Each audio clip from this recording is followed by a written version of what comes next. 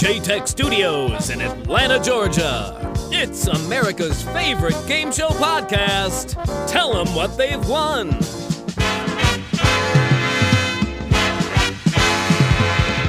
And now, here are your hosts, Tom Bastak and Mike Jacobs. And welcome back, friends. Episode number 15 of America's favorite game show podcast. Tell them what they've won. I am one of the game show guys, Tom Bastak. And I am the other one of the game show guys, Mike Jacobs. Thanks for coming back. Got a great new episode for you this week. You know, are we technically the only two game show guys, Mike? Or can we call Christian a game show guy? Maybe.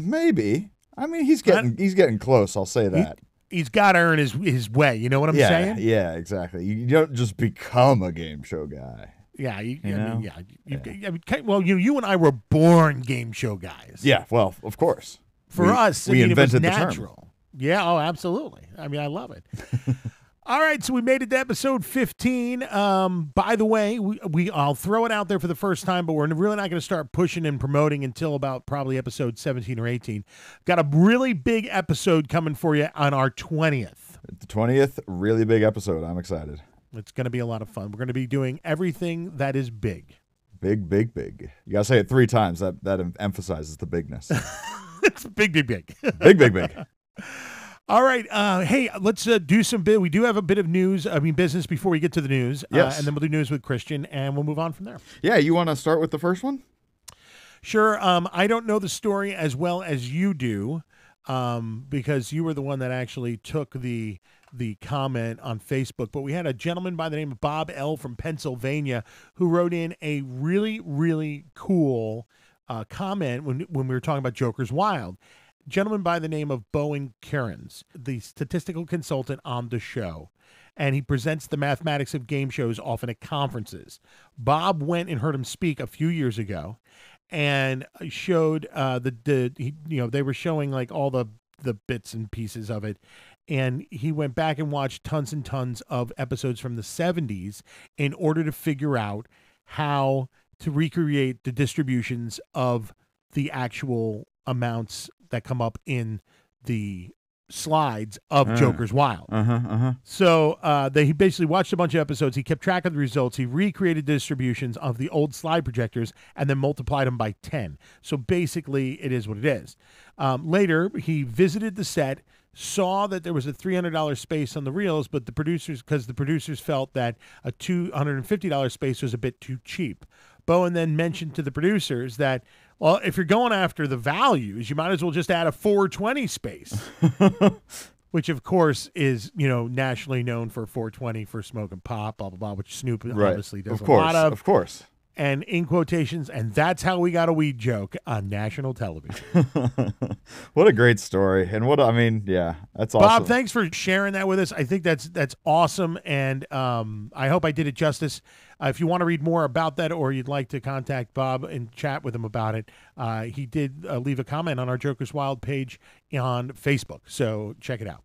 And then from our, I guess, not corrections, but omissions department, Brian L. mentioned that we totally whiffed on the bonus squares in Scrabble. And I had notes about this and was ready to talk about it and everything. I think I just totally skipped over it and didn't make it on the show at all. So we do apologize for that. But there were bonus squares in the Scrabble game show, much like they are in the board game. I don't know how we missed that, because that was in our cue sheet to talk about. I know. I'm saying I think we just both brain farted and skipped over the line. I mean, okay, we are normal human beings, ladies and gentlemen. Please. I love you. And, by the way, incidentally, I just want to throw it out there. I forget who it was that was saying something, but every week I push out for our teaser.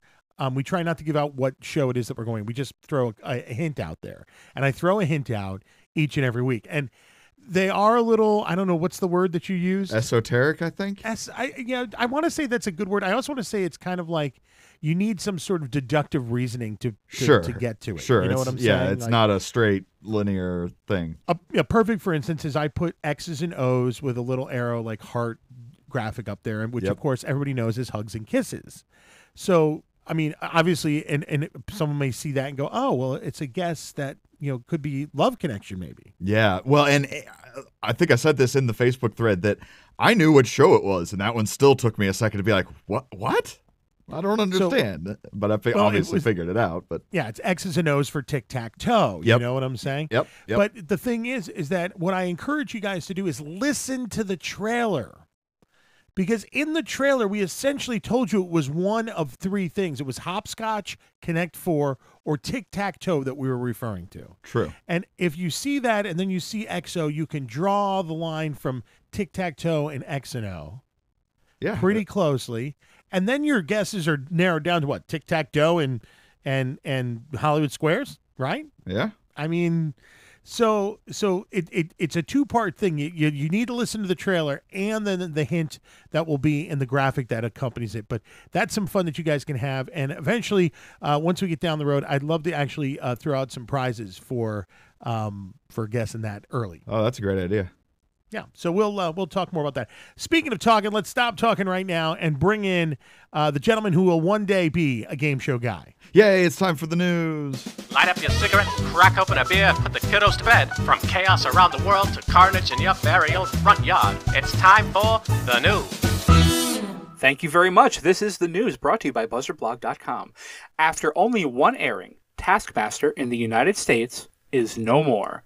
The show, co-hosted by comedian Greg Davies and comedian/creator Alex Horn, was canceled after it premiered to a 0.1 rating and a meager 212,000 viewers total.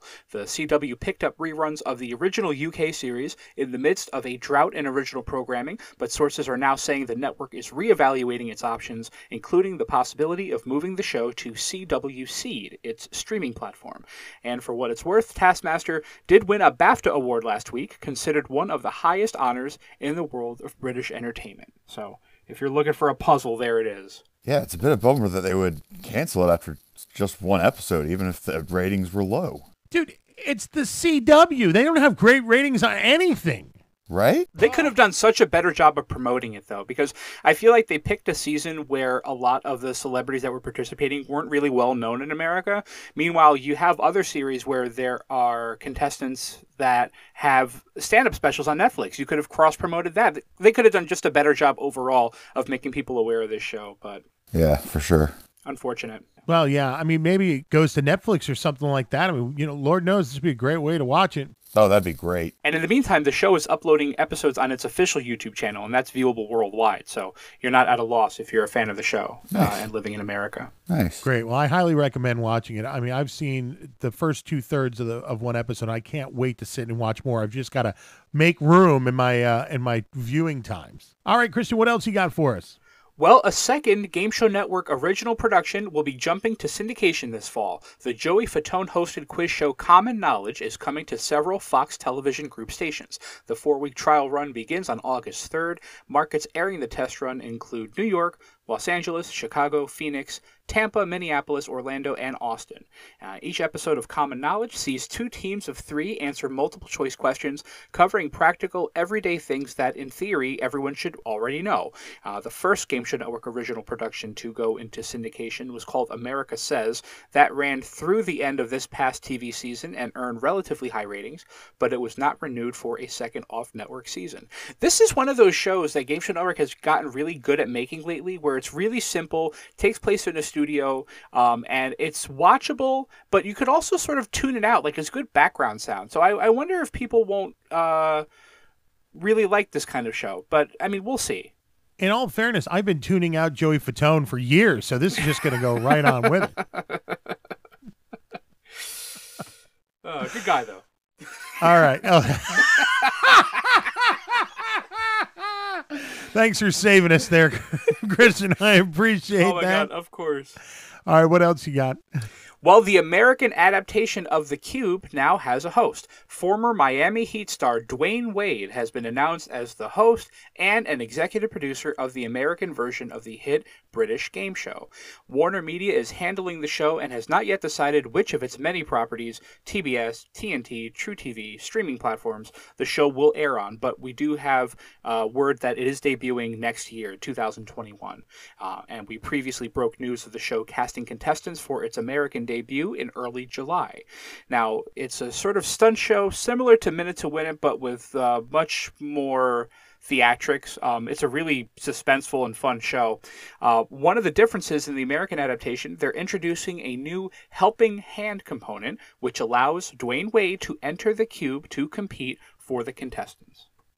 All right, so I just got to say this. I mean, I'm sick. I'm not sick of basketball guys feeling like they have to be involved with game shows. I mean, we've got, LeBron James is producing stuff, and then now we've got Stephen Curry, who's doing Holy Moly. But like, now Dwayne Wade is not only producing, but he's going to host it. Right? Yeah. I don't know. I'm all about diversifying and finding new ways to explore your interests and all that. And him being a producer is fine and all, but just putting him in the host seat seems a little strange. I don't know. Like, what qualification does he have? I don't know. I mean, at the same time, I think about Snoop, and he was a terrible host his first season of Joker's Wild, and by the second season, he was amazing. True.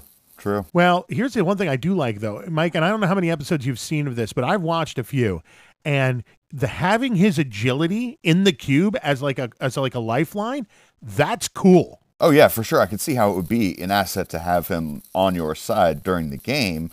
Having him help with maybe agility or hand-eye coordination, those sorts of things. Well, and then sometimes it's as easy as like counting boxes on the floor. And if you just had a second person in there where you say, hey, you count this side, I'll count that side, that just helps having a second person in the cube. Oh, yeah. No, absolutely. Cool. All right.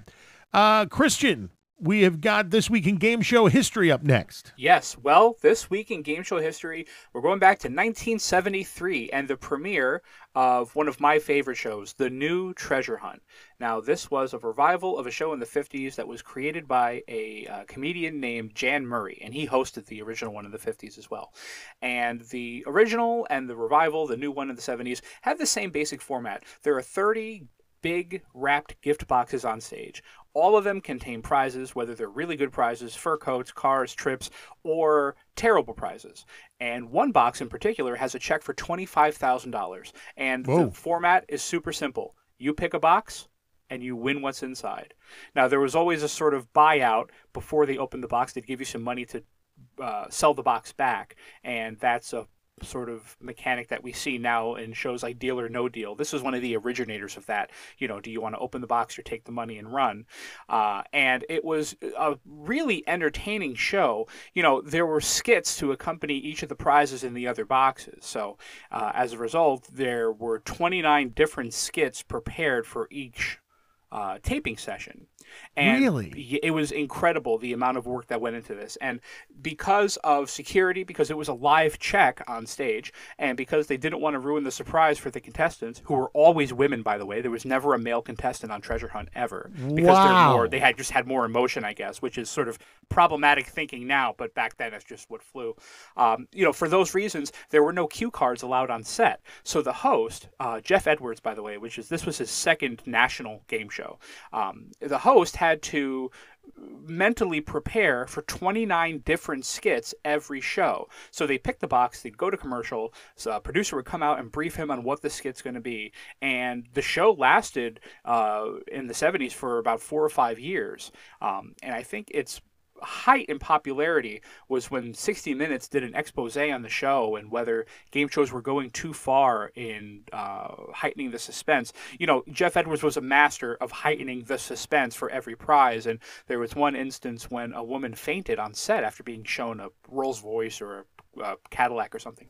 And the producer, Chuck Barris, who went on to host The Gong Show, created the dating game, Newlywed Game, he was really proud of the fact that he had a contestant faint on the show.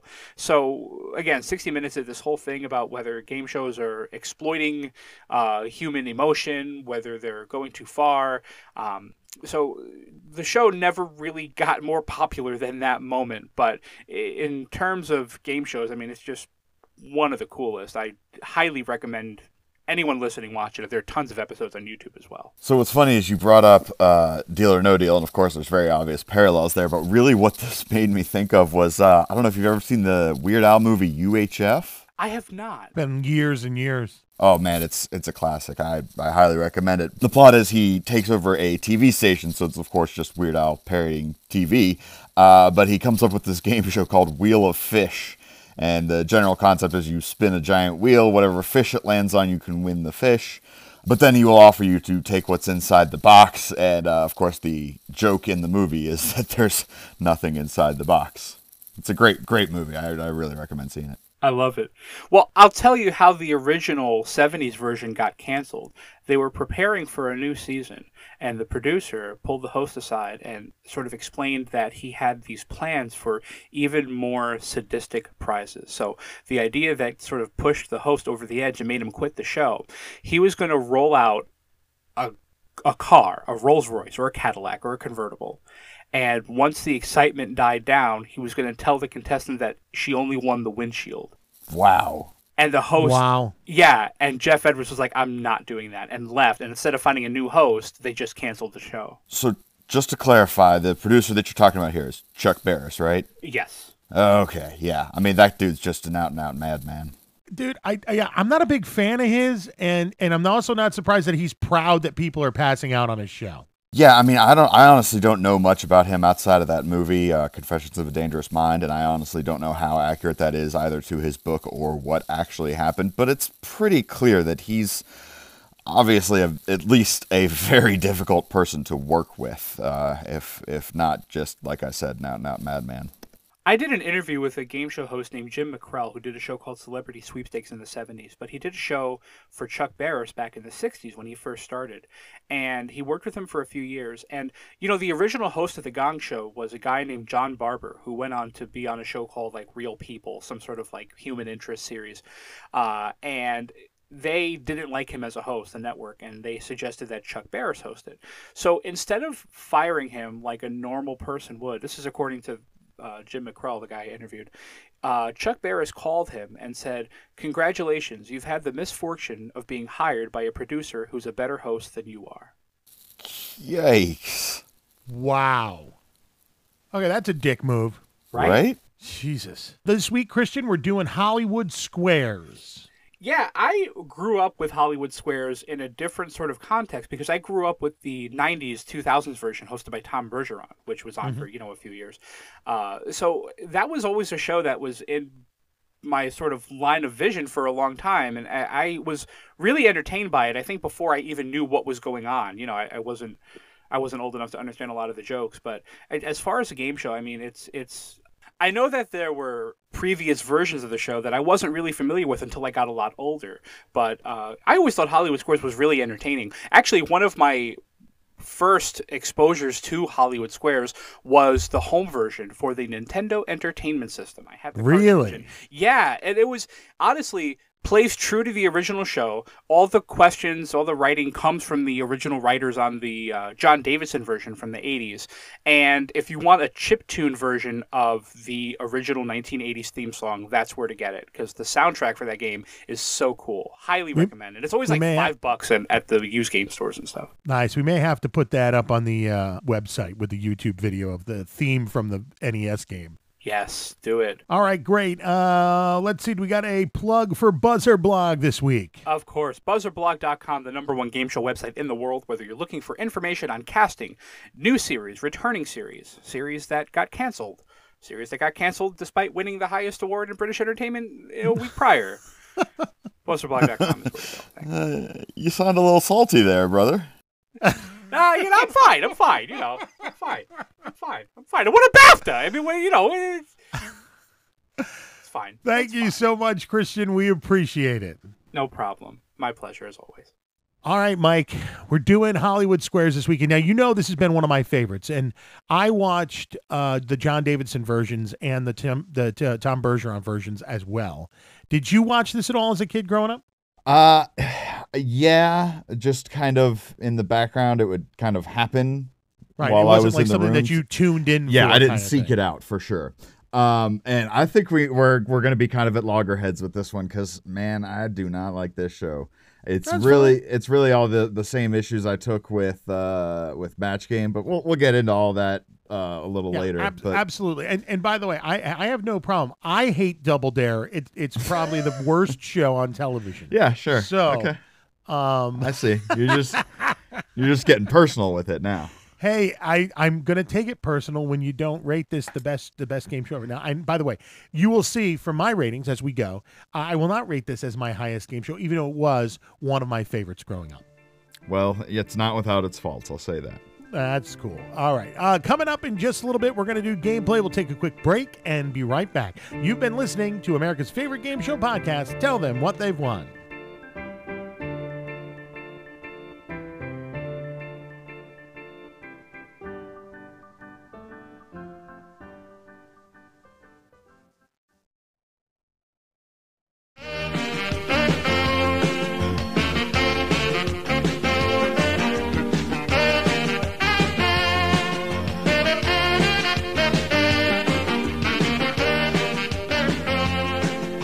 All right, that music there means it's time for Hollywood Squares. Hollywood Squares.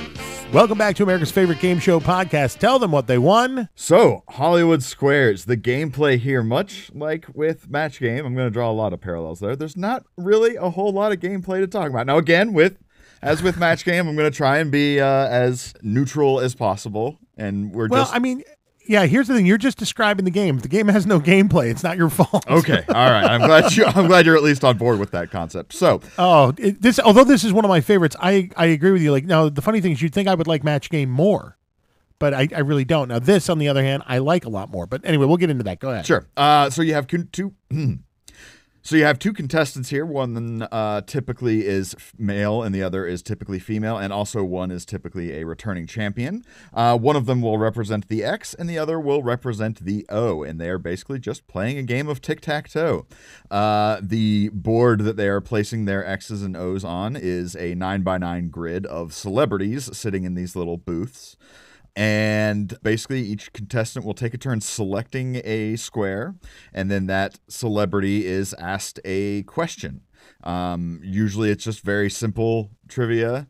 And then they will, I guess for an example, the one that stuck in my head because I knew the answer right away, it was what president campaigned under the slogan, a chicken in every pot and a car in every garage? Do you happen to know this one? Truman? No, that I think that was multiple choice, and that was one of the guesses. It was Hoover. Okay. Yeah. Herbert okay. Hoover. Yeah. Okay. Yeah. Promising, of course, the idea of financial independence for every home in America, which didn't actually turn out too well. But there you go.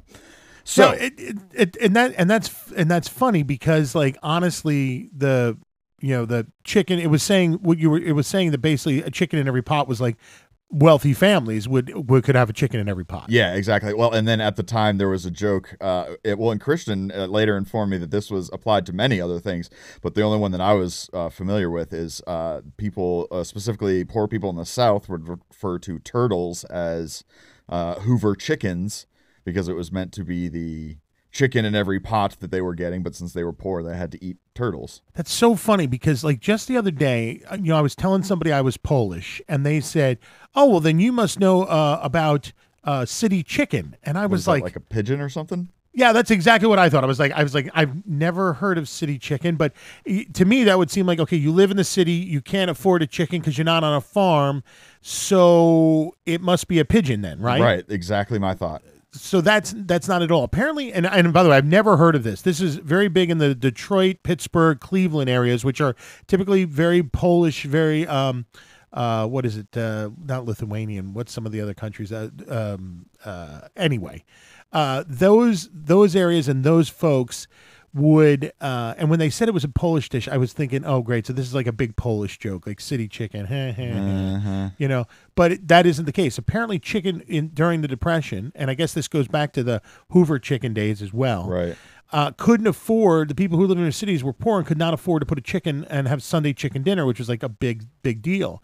So instead they had pork or veal, which was much cheaper to come by, which is funny because veal right now is like super expensive. Yeah, it's about as pricey as you can get. Right.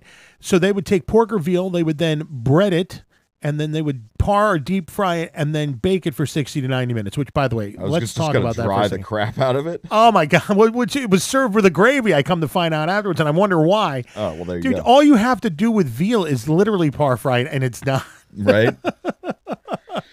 Anyhow, it's called City Chicken, and that's because they couldn't afford it. So this was like their chicken dinner was pork or veal, and it was deep fried. I would have been like, take that veal and that pork, and let's get it out of the breading crumbs. Let's get it out of the deep fryer. Let's go put it on the grill.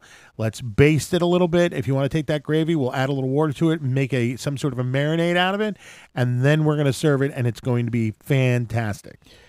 True, but you also have to remember this is the Great Depression, so... This is very true. Well, I mean... The times were different back then is what I'm trying to say. Times were different back then. All right. Well, anyway, sorry to get off on the chicken thing, but I just... It's so funny how that all came up, you know? Yeah, absolutely. So back to the show. The celebrity is asked the question, much like, this whole Hoover thing that got us off target. Right. And they will give, they always come back with their little zinger, quick, funny answer. And then followed by their actual answer. And their answer may or may not be correct, but the idea is that they are trying to make the contestant think that they are giving the correct answer. And then the contestant either agrees or disagrees with the answer that the celebrity has given. So what this is to me, and again, I'm trying to be impartial, but go ahead. The contestant doesn't do really anything. Doesn't have to have any knowledge. Doesn't have to have any knowledge. Doesn't have to have any personality. Doesn't have to have any humor.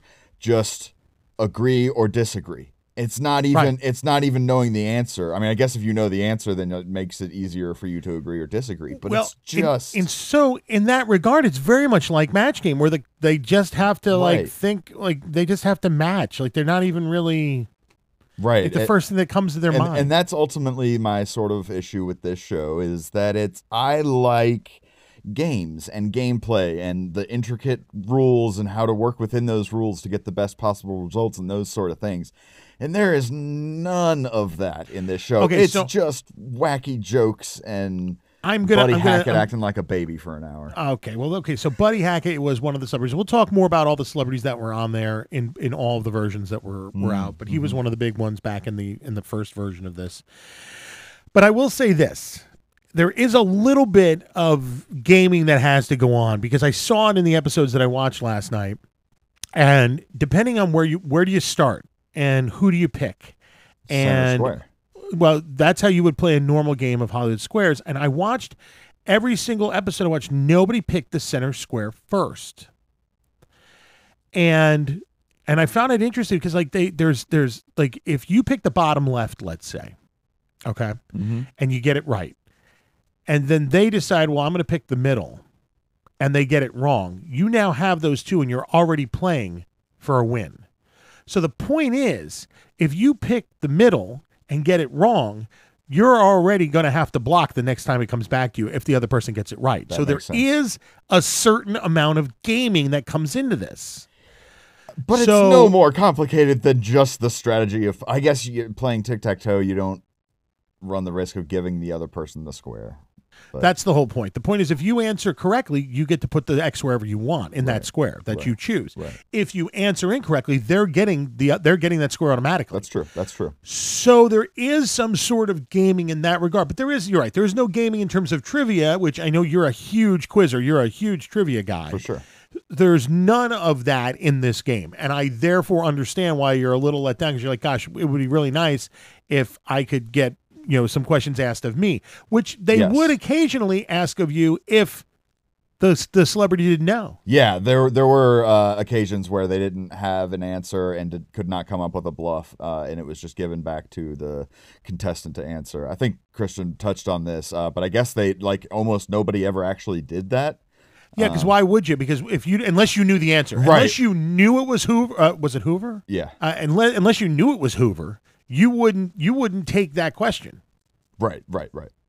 Because you don't want to run the risk of giving the other person the square.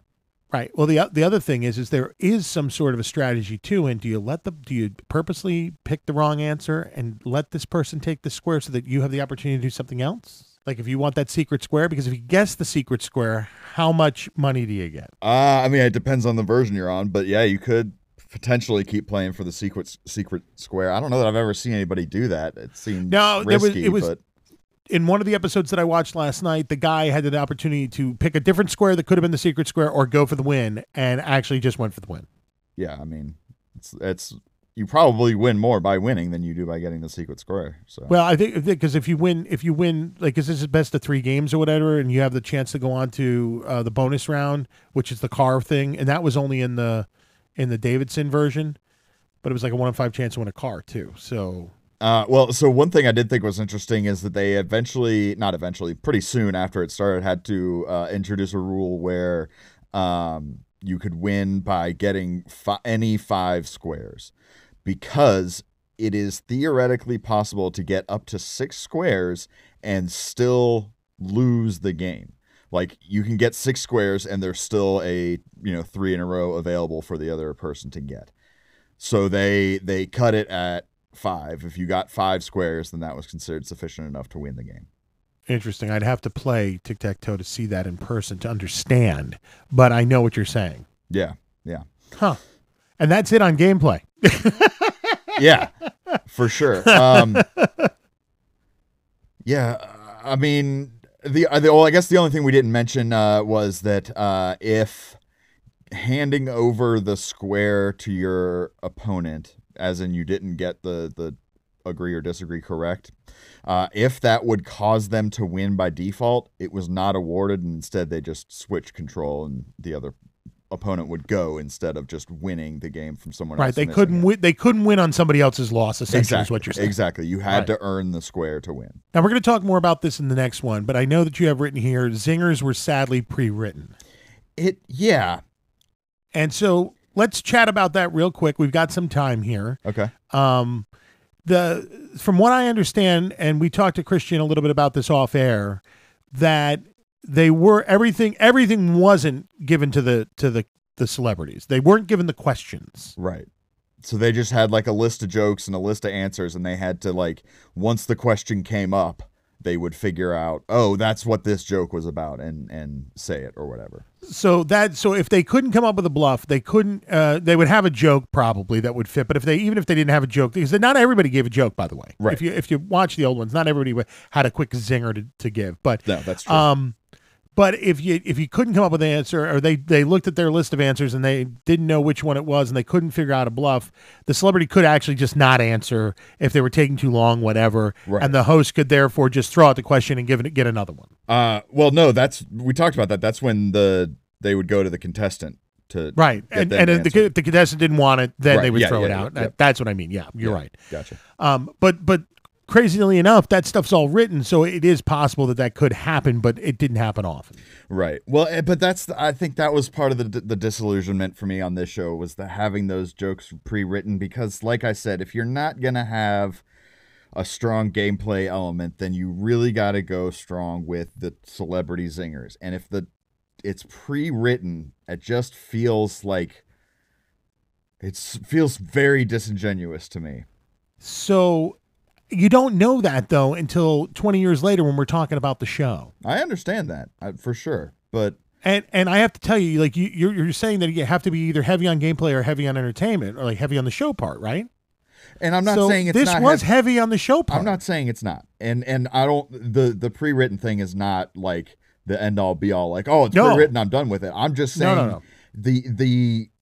If you're gonna have a show like this where it's supposed to be highlighting the celebrities, then highlight the celebrities. Don't give them pre-written stuff for them to throw out. Oh, so I disagree, because like if you told all the stand-up comedians that are out there they're not allowed to pre-write their jokes, they have to all just do it improv off the top of their head, they're gonna suck. That's a totally different topic. I don't think so. I think that this is part of the element of the show. It's like a sitcom is not necessarily improvised. It is written, and therefore it is presented. That's all they're doing. They're acting up there. They're either bluffing and they're acting, or they're reading jokes and they're acting. They're acting up there, which is what a celebrity is good at doing. Yes, but it's not like when you watch a sitcom, you know everybody's acting. You know that Jerry Seinfeld isn't actually Jerry Seinfeld And on until Seinfeld. you found out the behind the scenes, you didn't know that they weren't doing it off the top of the head, off the cuff. But it doesn't matter if you know or not. The fact is, like, I am in theory laughing at a comedian who is not delivering their own material, but under the guise of delivering their own material. That happens all the time. If you look at the Jerry Seinfelds of the world and all these other guys, they all have writers that help them write jokes. I'm not saying they don't. And again, like,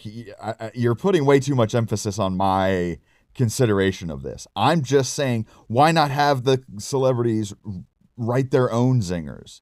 Why in a show where you're supposed to be highlighting the celebrities and having fun with them and showing what they can do to make a fun, entertaining show, why not let them do that instead? I could go on this show and do exactly the same as Buddy Hackett or Zsa Zsa Gabor or any of them. Right, but here's the thing. Some of them did actually, and more of the recent episodes, I've read about some of these guys who were on there who did write their own zingers, who did come off the cuff with it. They didn't have to use what was given to them if they had something they thought was funny. But the point was, is they wanted a whole bunch of celebrities on here, and most celebrities, as you well know, are not funny. Yeah. So you better write it in so that you have everybody getting a good laugh, so that the thing is fun and that people tune in and watch.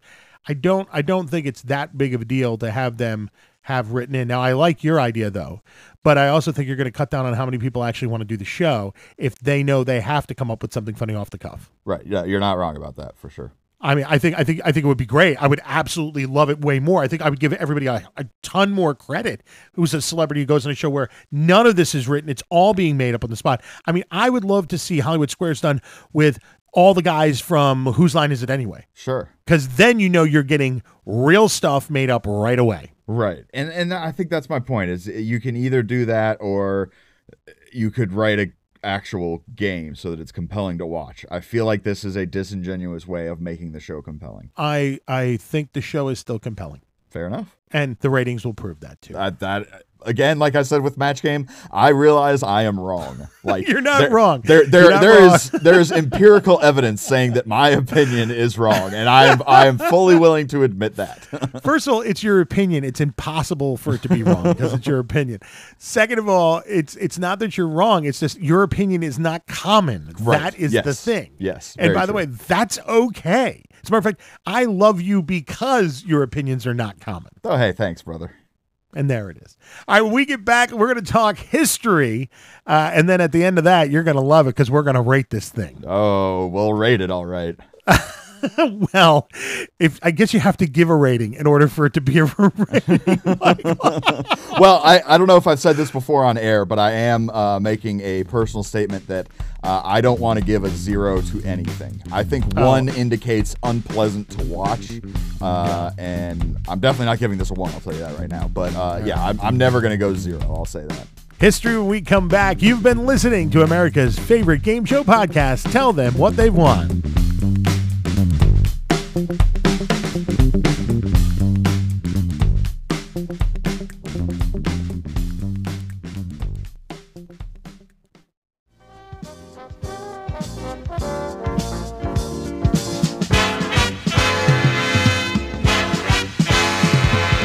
And welcome back. It's the Game Show Guys on episode number 15, segment number 3. This week, Mike, Hollywood Squares. your favorite game show. Yeah, that's sure. No, but I was waiting for Christian to tell us that he had some sort of personal attachment to this one. Well, he does seem to do that a lot, doesn't he?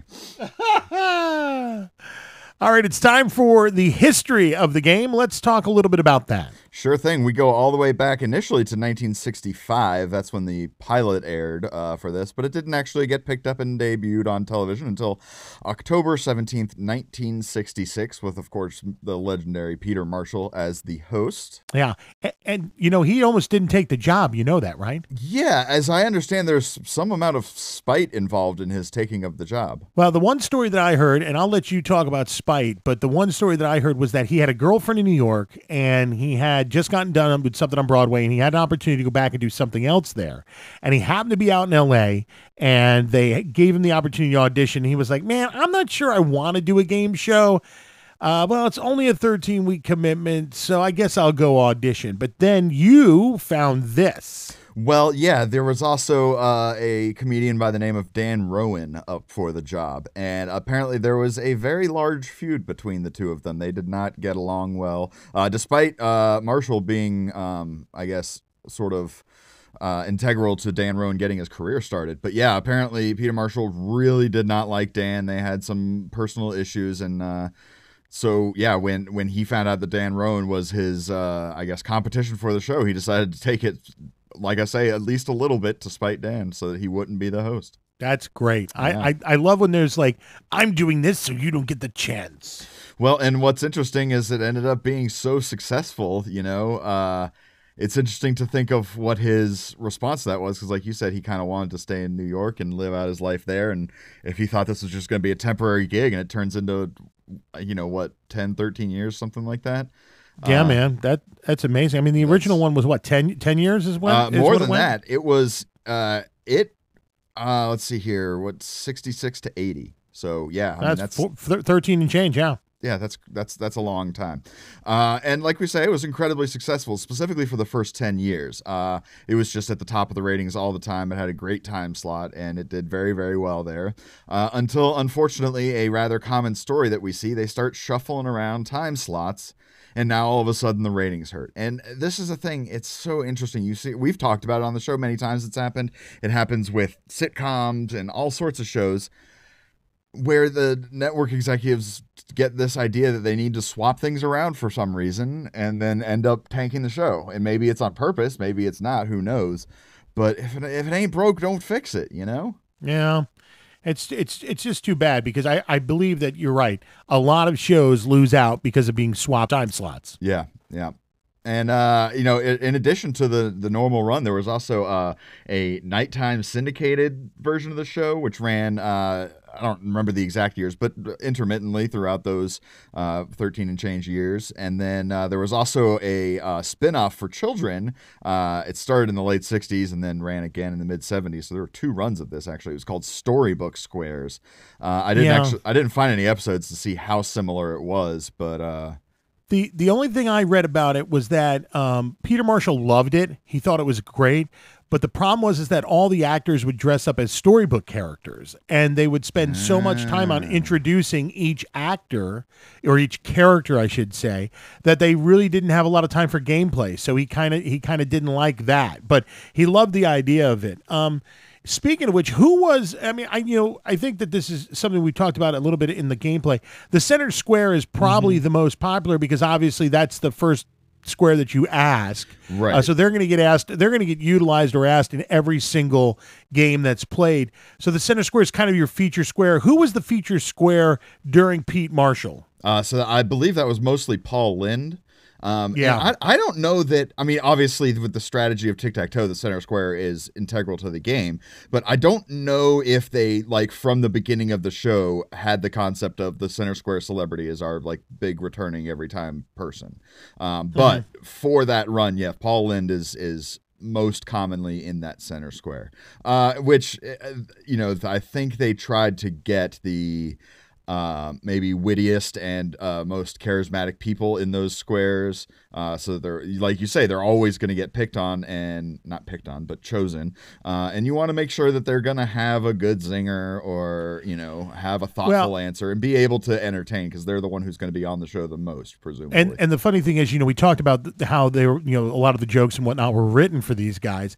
They used to serve up Paul Lynde with like big old softball questions that he would just like have the best zingers. And of course, if he's the center square, he's got to have the best zingers.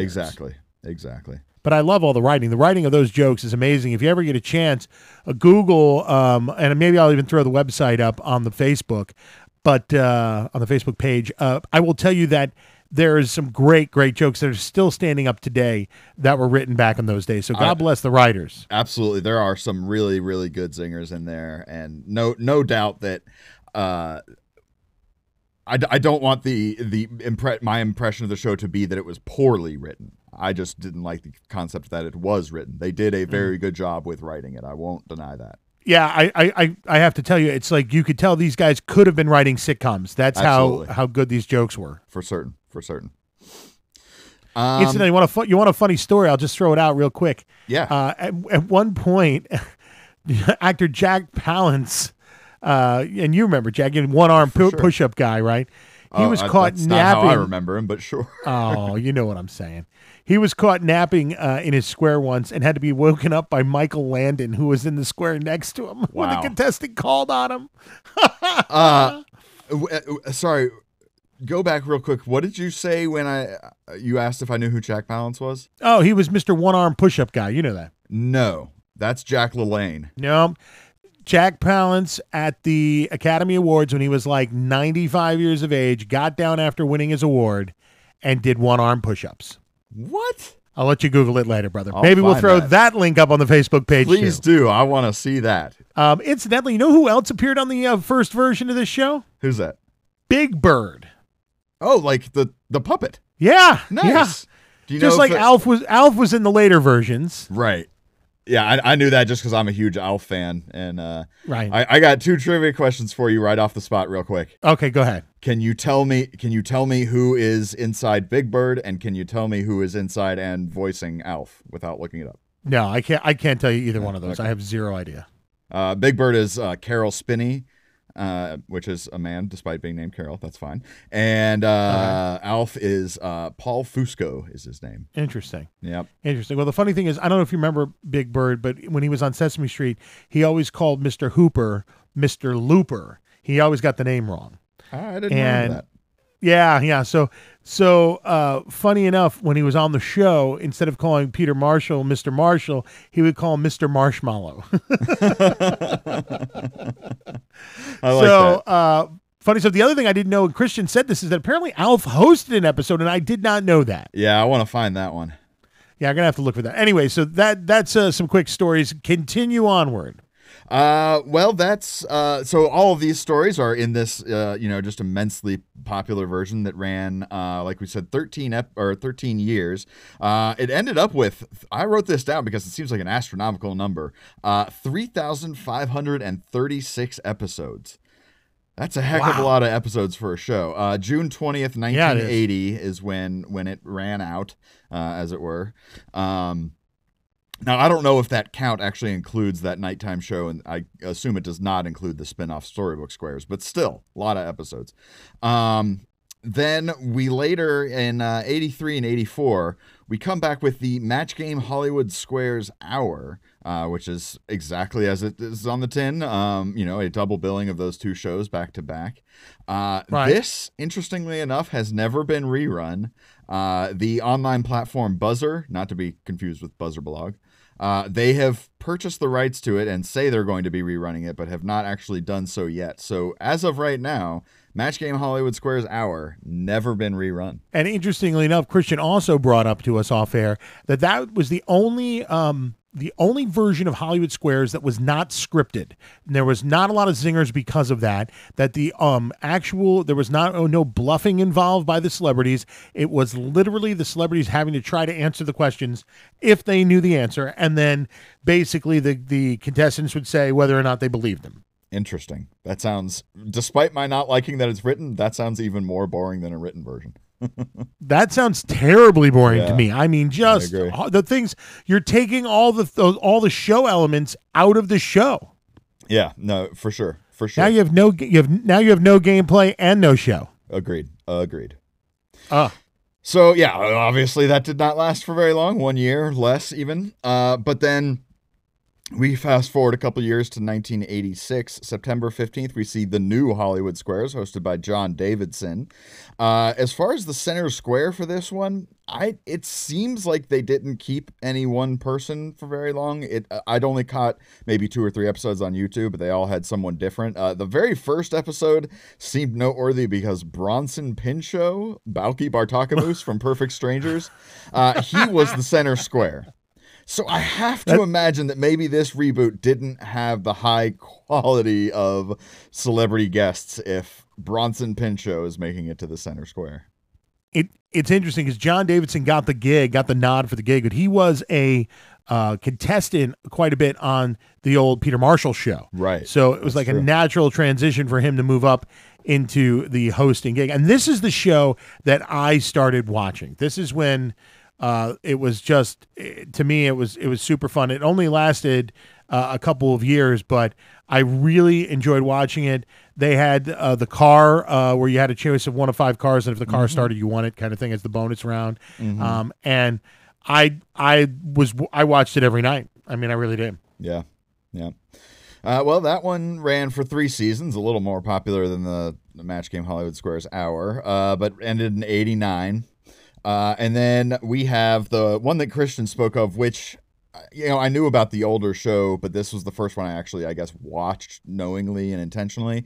But starting in September of 1998, we had a revival hosted by Tom Bergeron, of course. And you have, for this one, Whoopi Goldberg as the center square. She was also a producer on the show. I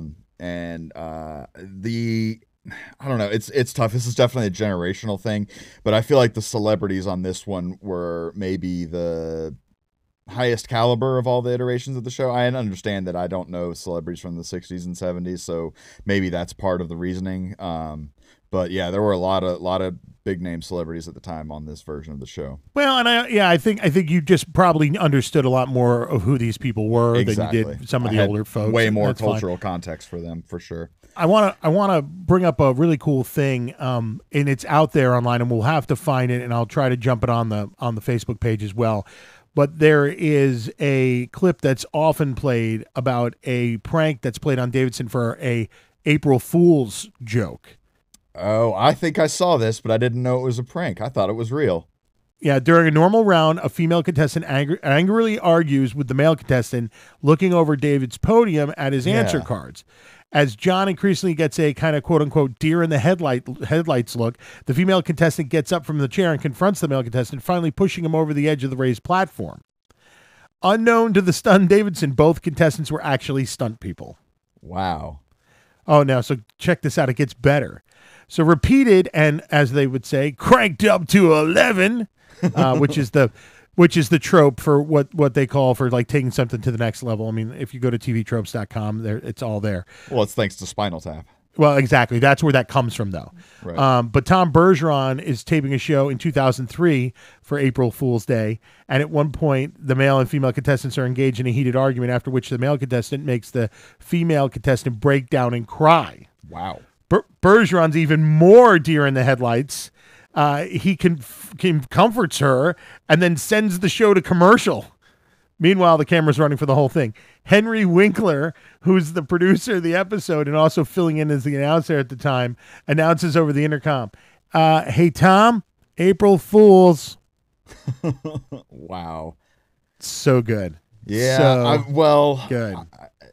On a personal level, I hate April Fool's Day. I hate pranks. I hate practical jokes. They're not funny to me.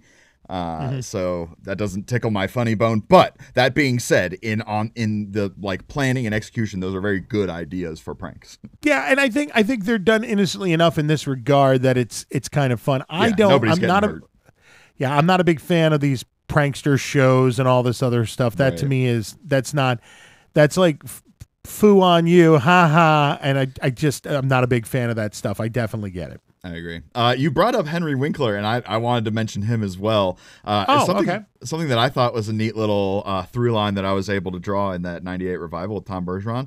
At various stages during that show, it involved Henry Winkler, Jeffrey Tambor, and Martin Mull. All three of whom were on the TV show Arrested Development together, which is actually fairly around the same time. This version of Hollywood Squares ended in 2004, I believe, and Arrested Development started in 2003, so there was definitely overlap. So I have to think that there's some manner of connection with those three being on both shows, like they knew each other or something like that. Oh, I'm sure they all hung out or whatever. Yeah, I mean, Martin Mull ended up taking over when Whoopi left the program as the center square. Martin ended up in the center square for a while. I think he was actually on the very last episode. I think he was the center square.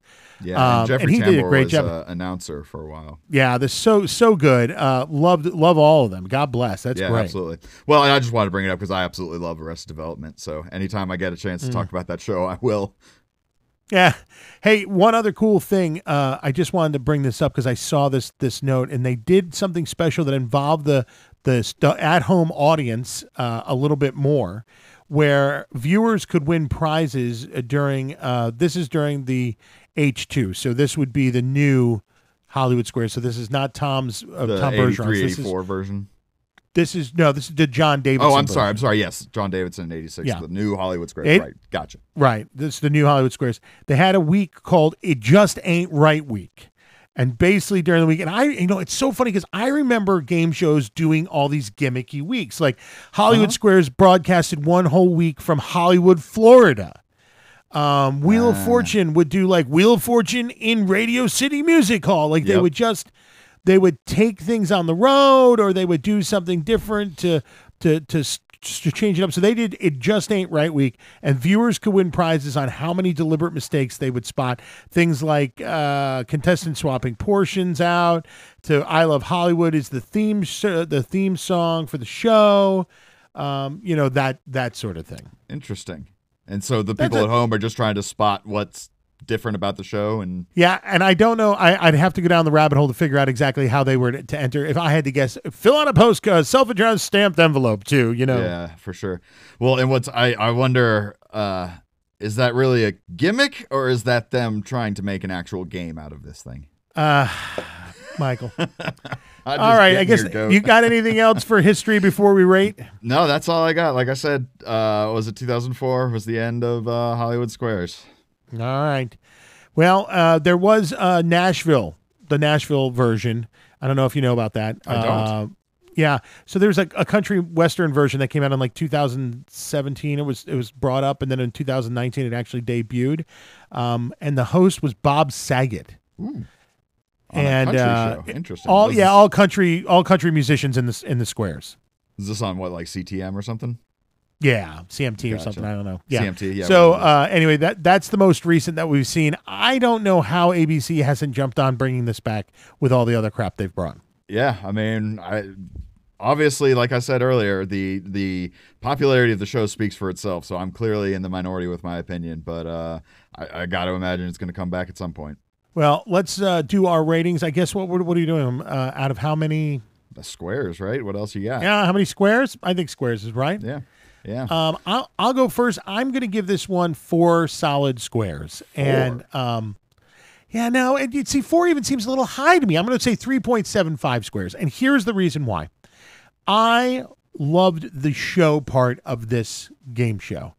To me, it was entertaining even when I was young. And I got to tell you, when I was watching the version that was out with John Davidson, which was 1986 to 1989, I was young. I was 12 to 15 years old. I was young. And I still got the jokes, and I watched it every night with my mom and dad, and I still laughed, and I loved it.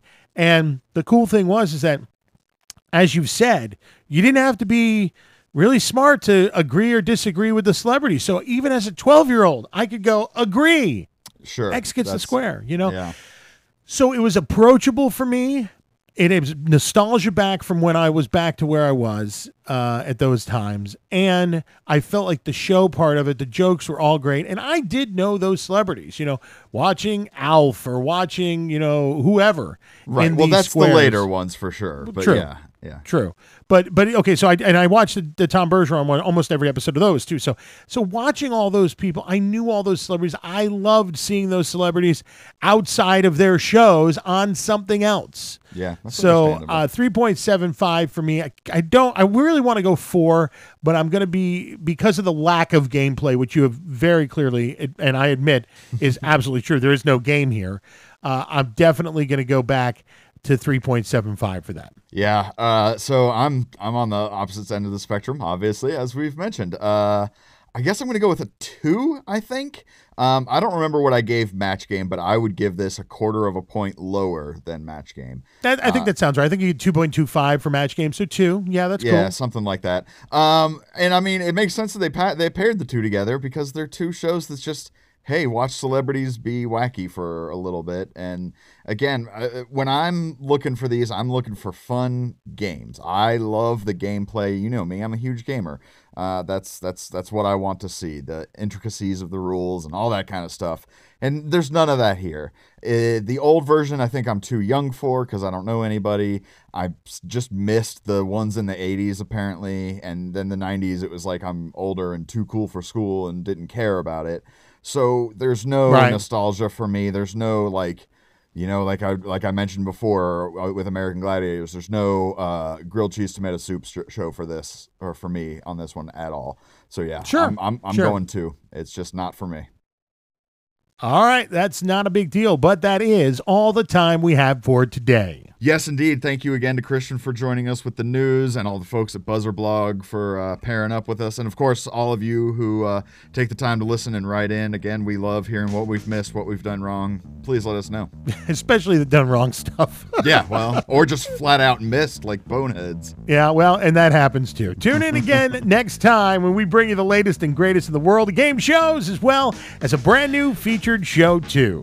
And remember, you can always catch us online. I'm going to say these in a different order this time. Let's go Instagram, Twitter, Facebook. Tell them what they've won.com. Wow, you are stepping out of your comfort zone, brother. Right? I read the script backwards. Okay, I'm going to do the same thing. Please drop a review, like, share, or subscribe if you like what you heard. And if you didn't like it, well, I don't like Hollywood Squares, so I suppose everyone is entitled to a bad opinion. All right, Mike. I'll see you next week. Bye, Tom. You've been listening to America's favorite game show podcast, Tell Them What They've Won, a JTech audio production, copyright 2020. No part of this podcast may be reproduced by anyone without the express written consent of the creators. For more information or to contact us, please go to tellthemwhatthey'vewon.com.